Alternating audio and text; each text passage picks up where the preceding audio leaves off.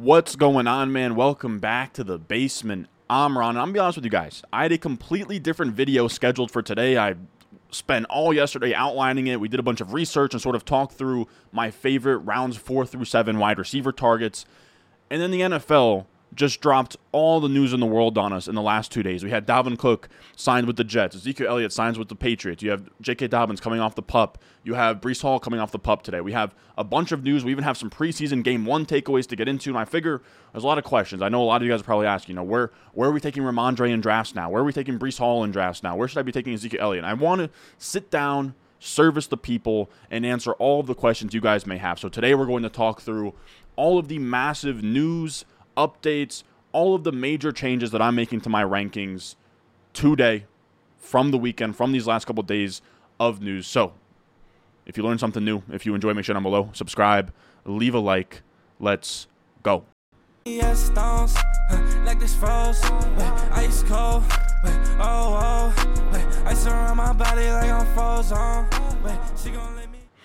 Now we spent the entire day, or not the entire day, but the first half of the day updating the rankings on Patreon to make sure you guys have the most up-to-date rankings possible. Patreon.com/Ron Stewart. You get my top 200 rankings cheat sheet. I go into every draft with it. We did a high-stakes stream earlier today where I used the updated rankings. So they're all updated for Dalvin Cook and Breece Hall and Ezekiel Elliott. And all the changes we're going to talk through today are reflective of the rankings. So if you have a home league coming up and you want the most up-to-date source, make sure you check it out, patreon.com/Ron Stewart. So let's talk about the biggest news dump of the last 2 days. Dalvin Cook is a Jet. Now, we'll talk about where I move them in the rankings as we get further and further into this breakdown. But let's look at Connor Hughes' tweet here. He's a Jets, you could kind of call him a beat reporter, but he's a Jets reporter, and he operates on Twitter. He's one of the good ones. And here are some of his thoughts. So these are the thoughts from a guy inside of the Jets building every day and watching practices and kind of what he feels is the sentiment around the team. So this is not from a fantasy perspective. It's from a Jets football perspective. And he said the immediate thoughts on the Jets adding Dalvin Cook. He said, Dalvin Cook, is he the same player he was during his heyday with the Vikings? Probably not. Yes, he's only 28, but he has 1,282 rushes and 221 catches. That's a lot of mileage. Last year in 17 games, he rushed for 1,173 yards and 8 touchdowns. The key number, 4.4 yards per carry, the lowest of his career. If you're expecting the 4-time Pro Bowler who's rushed for 1,000-plus yards every year since 2019, he's probably not that guy. But he said, but who cares? Even Cook at 80% of the player he once was is still pretty damn good back. When you're a team with Super Bowl aspirations, you can't ever have enough good players. Something I'm not sure is talked about enough. How many 8-man and loaded boxes are these Jets running backs actually going to see? You'd figure a lot with Breece Hall and Cook, but Aaron Rodgers is the quarterback. Garrett Wilson, Corey Davis, McCole Hardman, and Allen Lazard are the wideouts. I gotta be honest, he's putting too much respect on Corey Davis, McCole, and Allen Lazard here. But loading the boxes mean you're taking someone from coverage and putting them up front. Can you really afford to do that with those players out there? I'd really just say with Aaron Rodgers and Garrett Wilson out there. And then he says, this is still Breece Hall's team. He's the Jets' bell cow the moment he's back. Cook isn't stealing touches from him. He's spelling and helping him. This isn't an indictment on Hall's health. I'm told he's still on schedule, which is pretty much the biggest takeaway, is that this is not an indictment on where Breece Hall is in his recovery. Breece Hall was activated from the PUP today, which is massive, massive news. If this news didn't come out yesterday with the Dalvin Cook signing, all of the Breece Hall guys would have been coming out of the WordWorks going crazy. So it's not like it completely offsets what just happened here, but we get a pretty big positive for Breece Hall after a pretty big negative yesterday where he's practicing, he's good to go, he's on the road back from recovery. And then at the same time, Dalvin Cook has his own injury concerns as well, where Dalvin Cook is still working back from a shoulder surgery in that he's not ready to practice right now while Breece is. Breece is with the team practicing. Dalvin Cook is still recovering from a shoulder injury that he got, shoulder surgery that he got in the offseason. And that's the big thing with Dalvin Cook. Only one out of the last 6 seasons that he's played. He's only played 6 seasons in the NFL. Only one time has he played the entire 17 games, or it used to be 16 pre-2021, but you get what I'm saying. Only one time has he played the full amount of games that he could possibly play. And if we look back, his shoulders are a big concern, man. Like since 2016, 2017, he's pretty much popped a shoulder or dislocated a shoulder or torn a labrum like almost every single year. Like this shoulder surgery is simply a Band-Aid short-term fix to kind of stabilize things. And that's good for Breece Hall because we get Dalvin Cook to shoulder the early workload while Breece Hall is working back from this ACL tear, and then eventually the pendulum is going to swing back, where I think Dalvin Cook is going to be the 1A for the first probably like 1, 2, maybe 3 weeks, and then Breece Hall becomes the 1A to Dalvin Cook's 1B. Now, in terms of where I've moved to these players, I moved Dalvin Cook down. I moved Dalvin Cook from RB30 as my 806 to my 904 as my RB36. And the reason I did that is because Dalvin Cook, like, this wasn't a good landing spot for him. Miami was the spot. If he goes to Miami, he becomes the lead grinder on this team. He projects really, really good, where this is going to be a team that scores a lot of points, right? And he would be competing with Jeff Wilson, Raheem Mostert, and a rookie. Pretty empty running back room for him to be in. But now he goes to the Jets. He's a good week 1 projection, right? Like an early season hammer where he's probably going to stack his best games early on. But the Jets have a brutal schedule where they have the Bills in their first 6 games. I think they have the Cowboys, the Eagles. They have a really tough slate of games early on. I think they might even have the Chiefs early on. It's a really tough schedule for the Jets here. So now you're going to have Dalvin Cook. He's going to be the lead guy early. But there's not that same upside he would have had on a team like Miami, where now late season when we want to win games and win playoff matches, Dalvin Cook becomes worse and worse and worse as Breece Hall works back. And again, Dalvin Cook, only 1 of 6 seasons has he ever played the entire slate of games. There's a good chance that shoulder doesn't hold up. He takes the brunt of the work early on, and it wouldn't shock me at all if he missed a stretch of games, in the middle of the season, and then never really put his foot back on the gas as Breece Hall kind of leaves him in the dust. And when we talk about where I feel about Breece Hall here, he was my 307 as my RB11. You have to remember as well, he'd likely be more like my 301, 302, but we were expecting the Jets to maybe add Dalvin Cook, and then they did. So I already had him at 307 as my RB11. He's now my 401 as my RB12. I think I put Jahmyr Gibbs ahead of him, and I put him below some of those other wide receivers, but 401 was really the earliest that I could justify. I was messing around with the ranks, and that's really the lowest that I could possibly put him in this spot. And just kind of to sum up how I feel about this entire situation is that I think Breece Hall comes in, Dalvin Cook takes the brunt of the work early, and it makes it so Breece Hall doesn't have to rush back, which is good. But then once Breece is good to go, this team wants to future the offense around Breece Hall, let him be the main ball carrier in this offense. And that's what's going to happen after those first few weeks of the season and he works back. This signing, again, isn't that the team doubts Breece Hall or doesn't think he's going to be healthy, right? He's on schedule for week 1 at this point. This was Aaron Rodgers just took a massive, massive pay cut of $20+ million. This signing was simply just a vote, not a vote, but just something to sort of make a good faith signing for Aaron Rodgers, similar to the Allen Lazard and the Randall Cobb deals, where it's just, Aaron Rodgers has history with Dalvin Cook in that same division, and you also have a lot of young running backs in this backfield, and they want to win games, right? Michael Carter heading into year 3, Bam Knight heading into year 2, Izzy Abanikanda is a rookie, Breece Hall heading into year 2. All these guys are really new to football, and I think it will help Aaron Rodgers early on, to have a veteran running back that knows what to do in crunch time and crucial situations. And that's important. Now, it is important to say as well that this is a meritocracy, this backfield. The Jets aren't going to, just because they gave a 1-year, $7 million deal to Dalvin Cook, that doesn't mean that they're going to feed him to the absolute max because of that. That's not a crazy investment. It's a crazy investment for running backs, but it's just a 1-year deal. So if you get to week 10 and Dalvin Cook isn't good, because it's on a long-term deal, they don't have any incentive to just keep hammering him because they're paying him money. It's not that money was going to go unspent anyways, right? They already had a certain amount of dollars to use between where they're at and where the salary cap is at, and that would have just been dead money, especially after Aaron Rodgers did that pay cut. They decided to do something with that money. I think it says less about Dalvin Cook and their investment in him, and it says more about just where they were at money-wise, and it's why a guy like Ezekiel Elliott got $6 million as well. It's just these are teams, that's the money they have left over. Why not use it, right? I think Jacob Sanderson had a really good line in his Substack about it today, thinking Substack, and he pretty much said it's like when you're in an auction league and it's your last pick, right? And if there's a player that usually goes for $2 and you have $6 left and it's your last pick, you might as well just use $6. That is kind of the thinking here. And we've seen this team as well, where they gave Zonovan Knight last year touches over Michael Carter, 3rd-round draft capital invested, or 4th-round draft capital invested, and then James Robinson, a guy who they traded for, and they still gave the reins to the UDFA, because when it comes to this team, they just play the best player. None of these guys are on some crazy lucrative deal where, it's not like Zeke in Dallas where they are paying him so much they have to use him. That's not quite the case. And Dalvin Cook, to me, isn't what he once was. I think some people are sort of holding on to the past with Dalvin Cook. If you look at his efficiency metrics here since 2020, they've all gone down. Yards per carry, 5, 4.6, 4.5. Now, I will say yards per carry has been okay, but rushing yards over expected per attempt, which is just how much are you expected on a given play due to the run blocking. This is from NFL Next Gen Stats.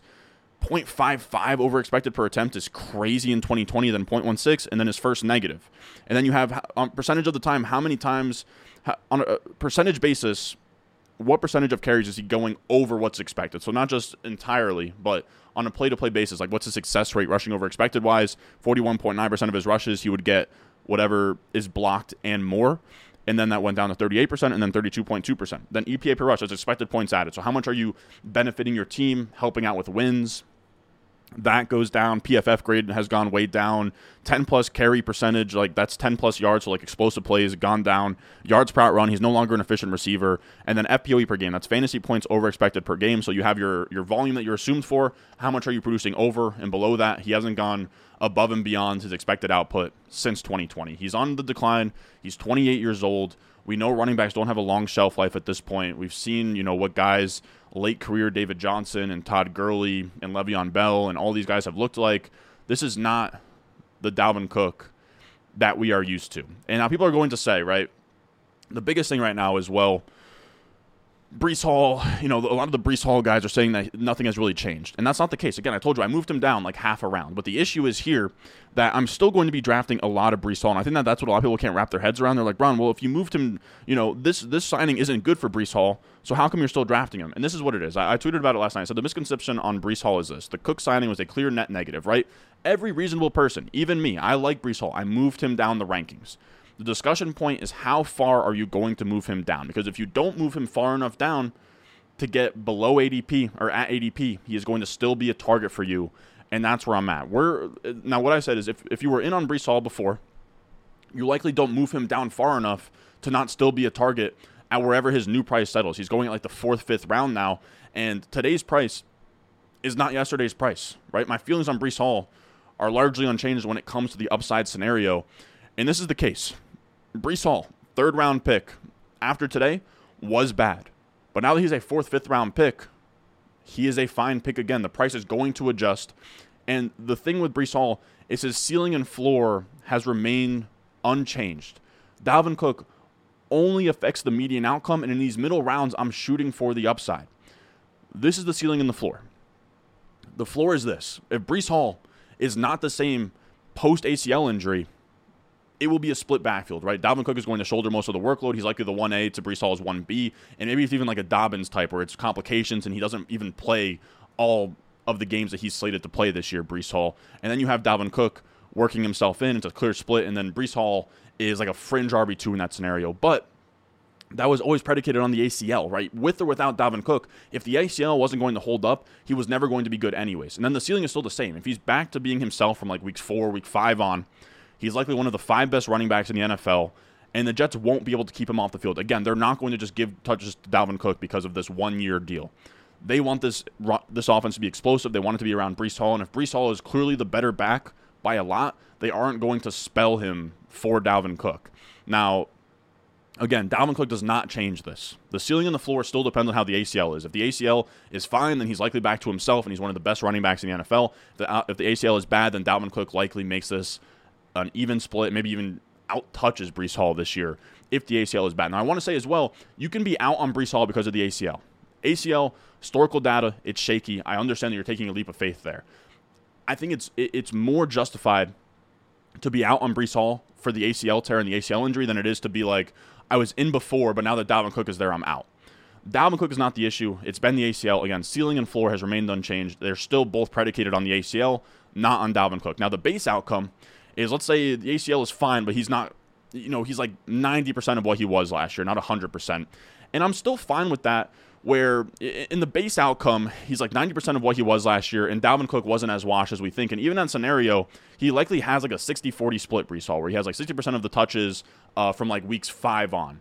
And in that scenario, he's getting the red zone work, he's getting the receiving work, and he's kind of the Aaron Jones of this offense, right? Aaron Rodgers had Aaron Jones in Green Bay, and Aaron Jones was on like a 55-45 split, 60-40 split, somewhere between there. He was never this bell cow in Green Bay, and even then, he was a 1-2 turn pick that had multiple top 5 finishes. Like, Breece Hall isn't a guy that needs 20 touches to pay off. Nobody is saying that he's going to get that volume. This was a guy who had under a 50% snap share last year and was the RB7 counting week 7 where he tore his ACL. He was a top 7 running back in fantasy on under 50% of the snaps. On 60% of the snaps, now no longer on a Zach Wilson offense with Aaron Rodgers, he could still finish as a top 12 back pretty easily. He would have the receiving work, he would be used in the red zone a lot, and you would just have Dalvin Cook taking a lot of those grinding touches between the 20s. So to me, Breece Hall is still very much a target. I think it still comes down to how you feel about the ACL. I'm not as spooked as others. I would take him as early as the early fourth. But again, I've moved him down, but I'm still now ahead of where the market has adjusted. So Breece Hall is a target for me. Dalvin Cook, I'm not really taking a ton of. Again, I have him as like a 10th round pick. I don't really see the upside here. You need a lot of things to break his way. And I think in a lot of leagues, he's going to be like a middle round, like 6th round pick. Now, other fallout we have from this Dalvin Cook signing is the Miami running backs. And I think that people aren't really talking about the Miami running backs, but Dalvin Cook was linked to the Miami running backs early on, and it kind of kept all of these guys' ADPs down. And now that it seems like Dalvin Cook, right, he's of course on the Jets, but it seems like the Dolphins aren't really going to sign anybody. Like they haven't been linked to Fournette or Kareem Hunt or any of these guys. They're probably just going to let it be with these three here in A-Chain, Mostert, and Wilson. I moved all of them up. I moved A-Chain from 905 as my RB36 to my 902 as my RB35, so like one running back spot. I moved Jeff Wilson from my 1210 from RB52 to 1203 as my RB48, so about half a round and like 4 running back spots. And then Mostert was my 1211. I moved into my 1206, so like half a round and 4 running back spots. Just, incremental shifts up because I already sort of thought that Dalvin Cook wasn't going to sign. I was putting the percent chance probably like 20%. Now that it's 0, I think all of them get bumped up a little bit. But I would be really excited about these guys because Dalvin Cook goes there. He's likely the lead back. But now all 3 of these guys are draftable on what should be a top 10 offense. And to me, Jeff Wilson's role feels the most secure. Now, I'm drafting A-Chain the highest and the most because I think he has the most upside here. But I think Wilson probably has the highest floor. Where to me, Raheem Mostert and A-Chain profiles are very similar back in this McDaniel / like Shanahan scheme where it's going to be a zone running scheme, the outside zone stuff, the explosive stuff.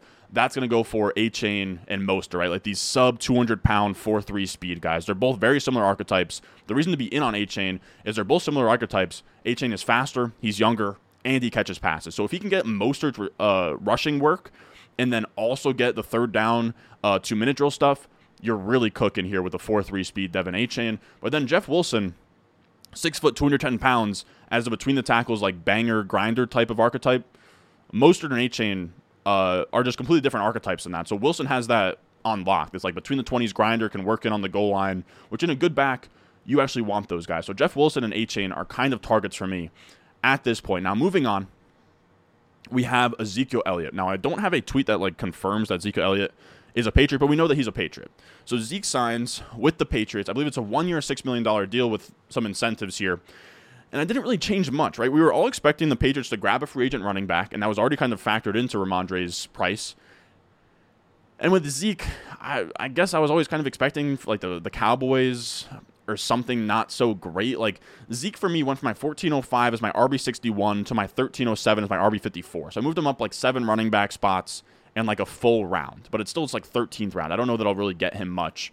Ramondre went from my 305 as my RB9 to my 309 as my RB11. So just 2 running back spots down and only like 4 spots of rankings. Because again, I was already kind of factoring in the fact that the Patriots were going to grab a free agent running back. It looked like it was going to be Dalvin Cook. It looked like it was going to be Fournette. And it's kind of the best case scenario that it was Zeke. Zeke is the worst one of that bunch where Zeke might not be much worse than Fournette, but Fournette is scary because he has the receiving work where he can catch a lot of passes and take those dump-offs.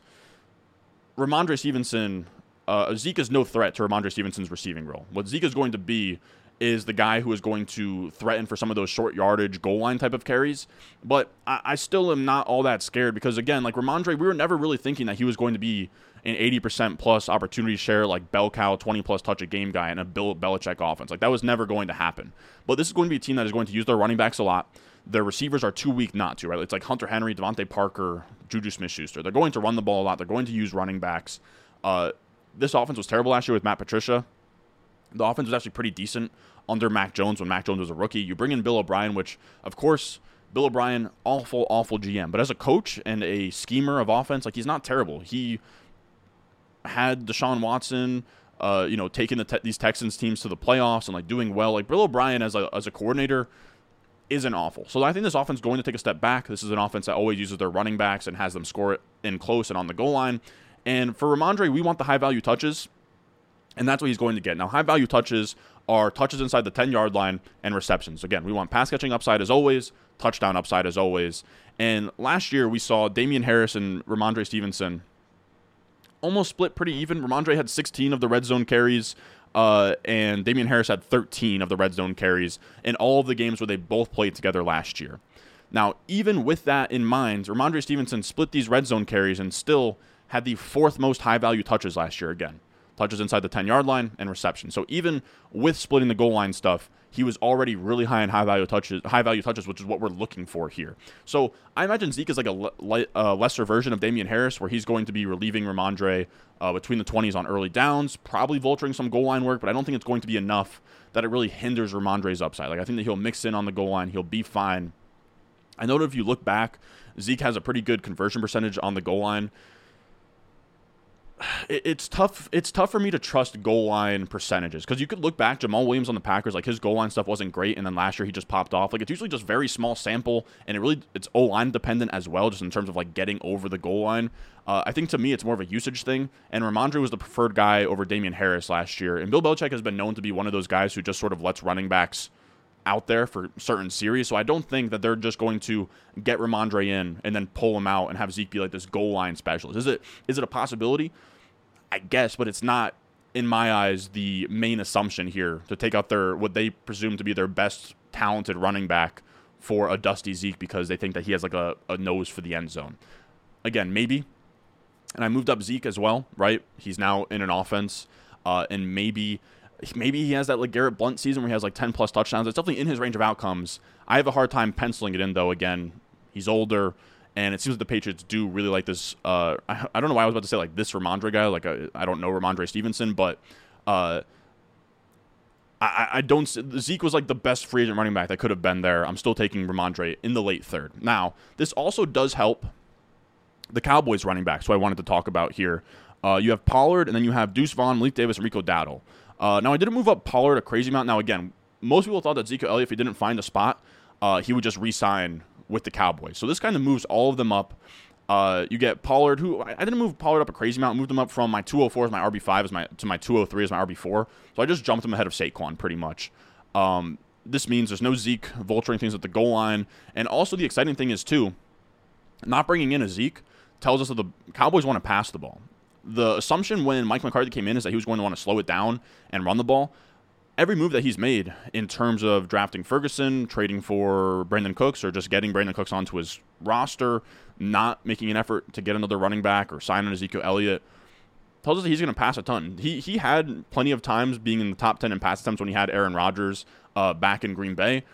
This offense is going to pass a lot. It's going to be fun. Pollard, again, isn't going to have anybody really vulturing him on the goal line. So it's wheels all the way up for Pollard. And then you have Malik Davis, who I find is the most interesting one here.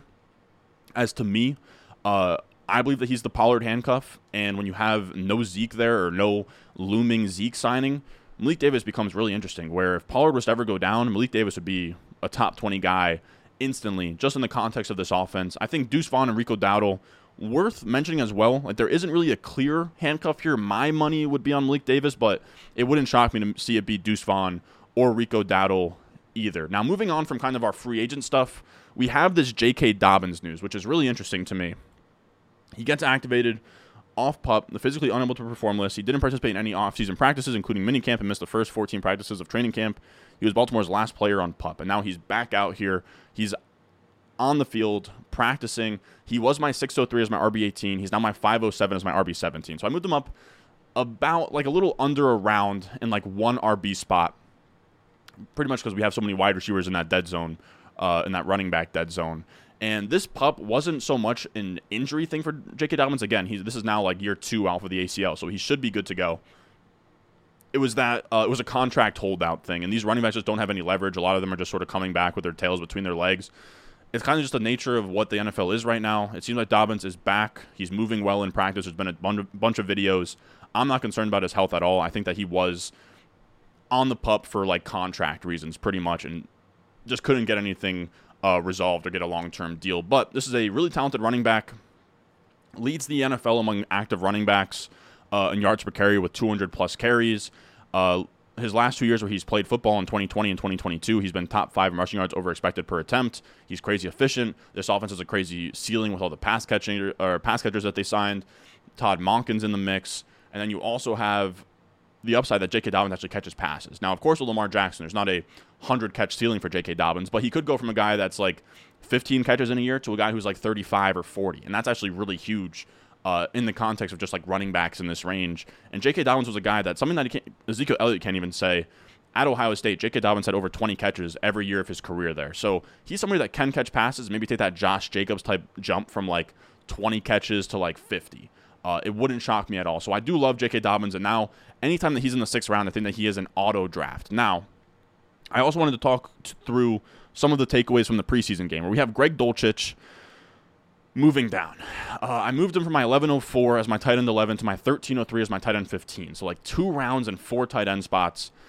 It's looking pretty tough right now. All right, so Adam Trautman was listed as the tight end 1 on the unofficial depth chart, and then in their first preseason game this weekend, Greg Dulcich only joined the field for 3rd downs and 2 tight end sets. Last season, he would play significantly on early downs and 3rd downs. You have Trautman, who caught 2 passes in the first half, while Dulcich wasn't targeted. Trautman has a history with Sean Payton, consistently playing over 80% of his team's offensive snaps last time he was healthy with Payton as his coach. Trautman was listed as a starter on the unofficial depth chart. He said, but the fact that he played in 11 personnel on early downs is a problem for Dulcich's fantasy value. So even in 11 personnel, Trautman is out there, which is really, really bad. He said if this carries on into the regular season, then Dulcich likely won't be a fantasy starter. Chris Manhertz was brought in as a run blocker, and then Payton did refer to Dulcich as a joker in the offense, similar to Taysom Hill or Darren Sproles. The Broncos didn't use Dulcich in these kinds of creative ways on Friday night, but this could help his fantasy value. So it's not a complete death sentence, but he probably has to get moved down. Like we look last year at all tight ends with 10 points per game or more, they all had a 70% route participation. Greg Dulcich in his first preseason game with all the starters was at 50%, which is not going to work. Now,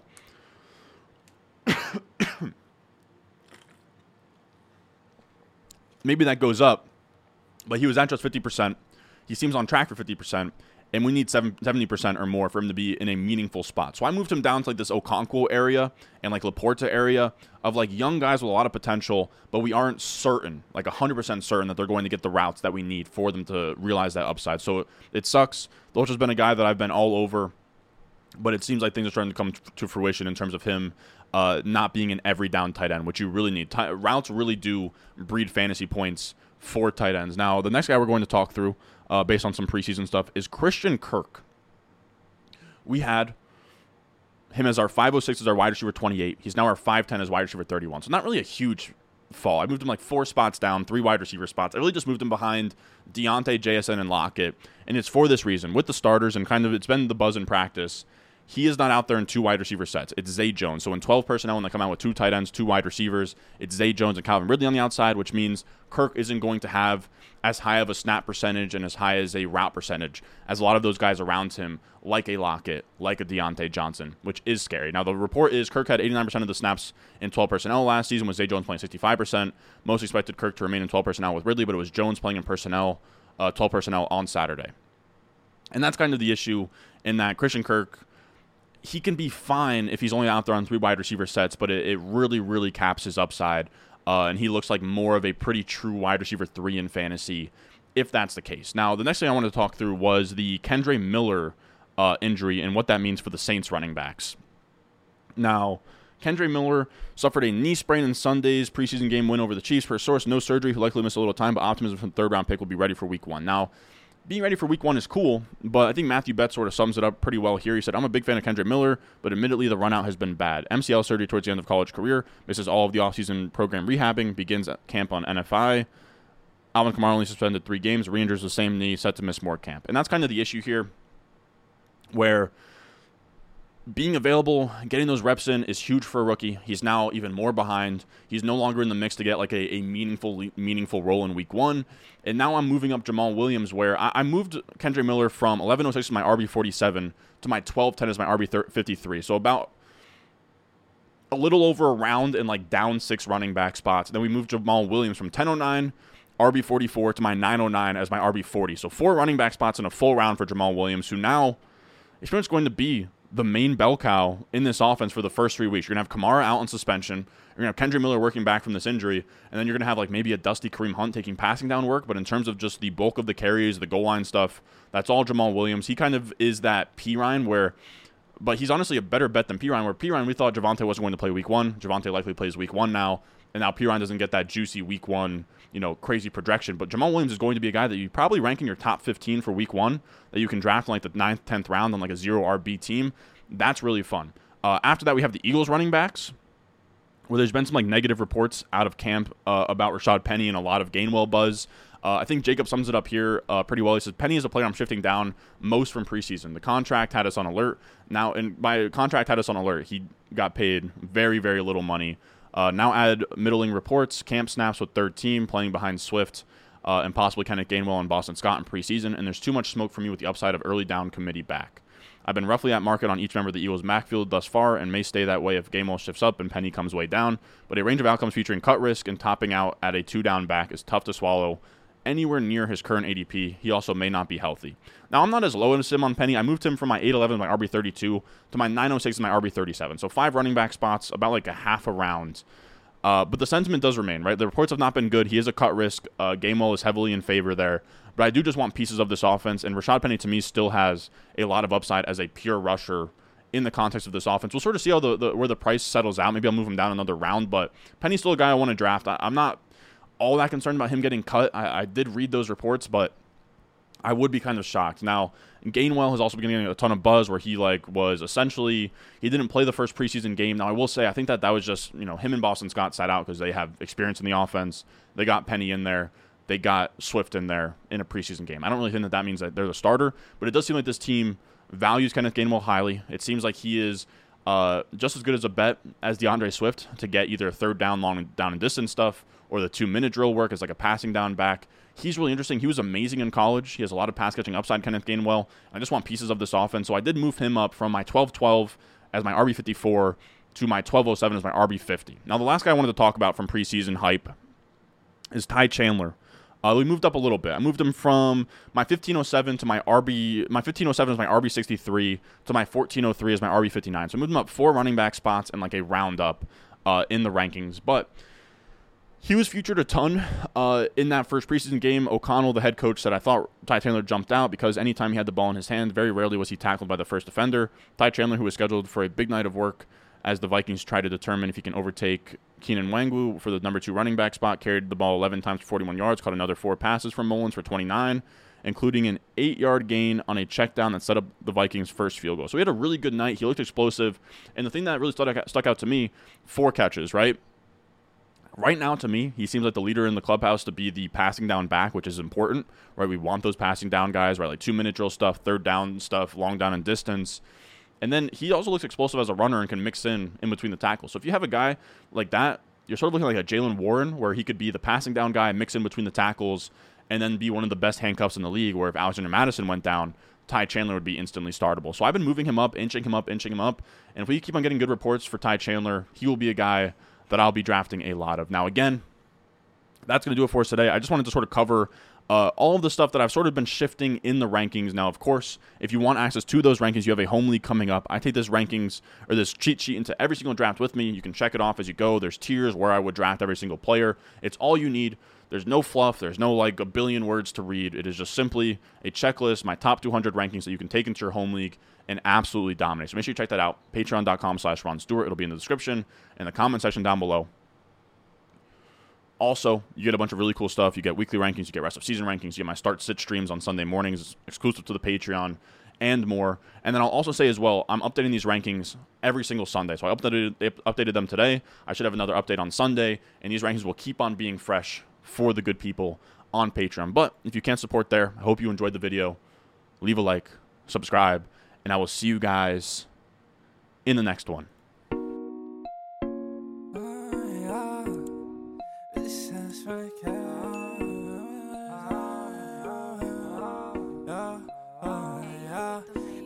Stones, like this froze, ice cold, oh, ice around my body like